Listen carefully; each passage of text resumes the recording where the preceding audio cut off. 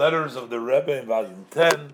This is letter number 3190. Baruch Hashem, Tezvav Tevis, Toshin Tezvav, Brooklyn, Rav Agon, Rav Chosid, Bereinu Shner Zalma Sheyichei Garel. He was the rabbi of Kefar Chabad.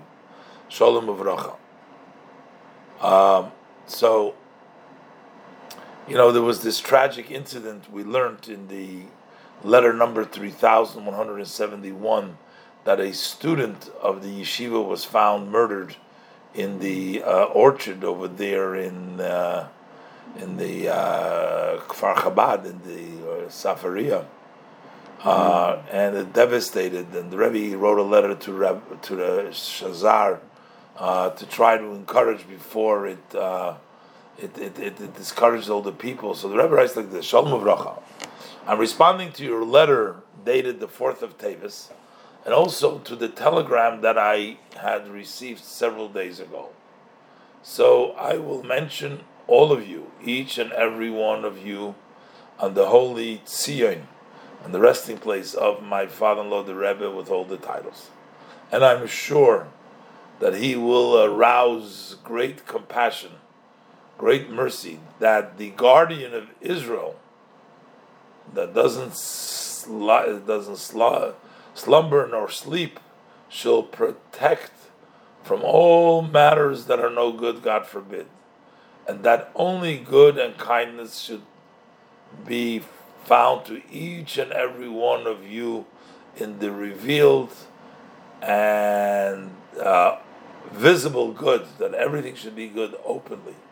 Rebbe says, I will pray for you, for everybody, that Hashem should protect each and every one of them.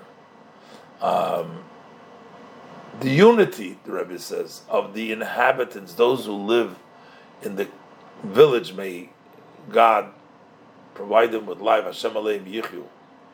May all the villagers, as one man, stand together, stand as a wall, so that nothing should be able to penetrate. No unwanted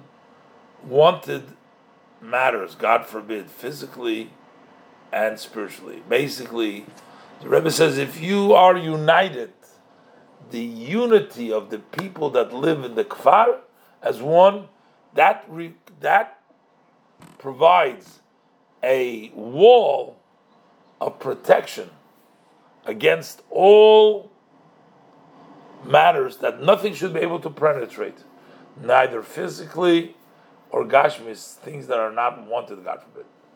And the Rebbe says this is something we can derive as a foretory.